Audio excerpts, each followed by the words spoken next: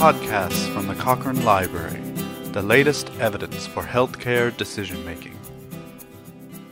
Hello, I'm Monas Mehta, editor in the Cochrane Editorial and Methods Department. At the start of the COVID-19 pandemic, we gathered the most important questions from a range of stakeholders, including clinicians, patients, and researchers. These led to a string of new reviews during 2020, and one of these, published in November 2020, looks at interventions to support the resilience and mental health of frontline workers.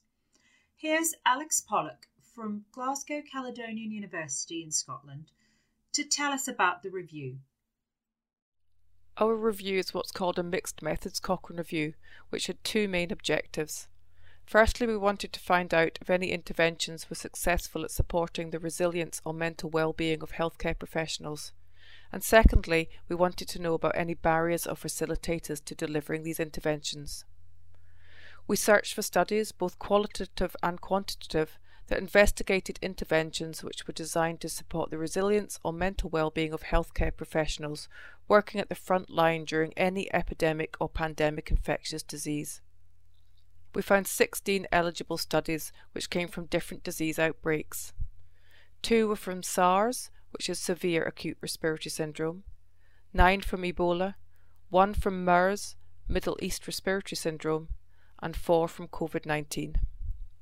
The studies mainly looked at workplace interventions that involved either psychological support, such as counselling or seeing a psychologist, or work-based interventions, such as providing training or changing routines. Only one study investigated how well an intervention worked. This was a cluster randomised trial among 408 staff members from Sierra Leone and Liberia, which was done in March 2017, immediately after the Ebola outbreak. The study investigated whether staff who were trained to give other people, such as patients and their family members, psychological first aid felt less burnt out. However, unfortunately, our confidence in this evidence is very low due to concerns about the study methods, so we cannot say whether the intervention helped or not. Turning to the qualitative evidence, all 16 studies provided some evidence about barriers and facilitators to the implementation of interventions, and our qualitative synthesis identified 17 main findings. For example, we're moderately confident that if frontline workers or the organisations in which they work are not fully aware of what they need to support mental well-being, or if there's a lack of equipment, staff time or skills needed for an intervention, then these will be barriers to implementation of an intervention.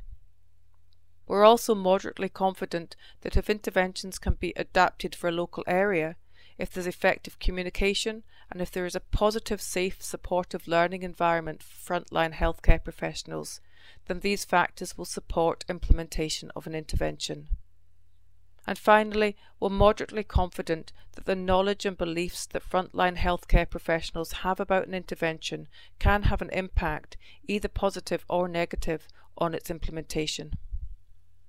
In summary, we didn't find any evidence that tells us how well different strategies work at supporting the resilience and mental well-being of frontline workers, but we did find some limited evidence about things that might help successful delivery of interventions. This highlights a clear and urgent need for properly planned research studies in this field. Pending the availability of those new studies, if you would like to read about the current evidence and watch for updates of the review as new evidence becomes available, it's available free in full at cochranelibrary.com.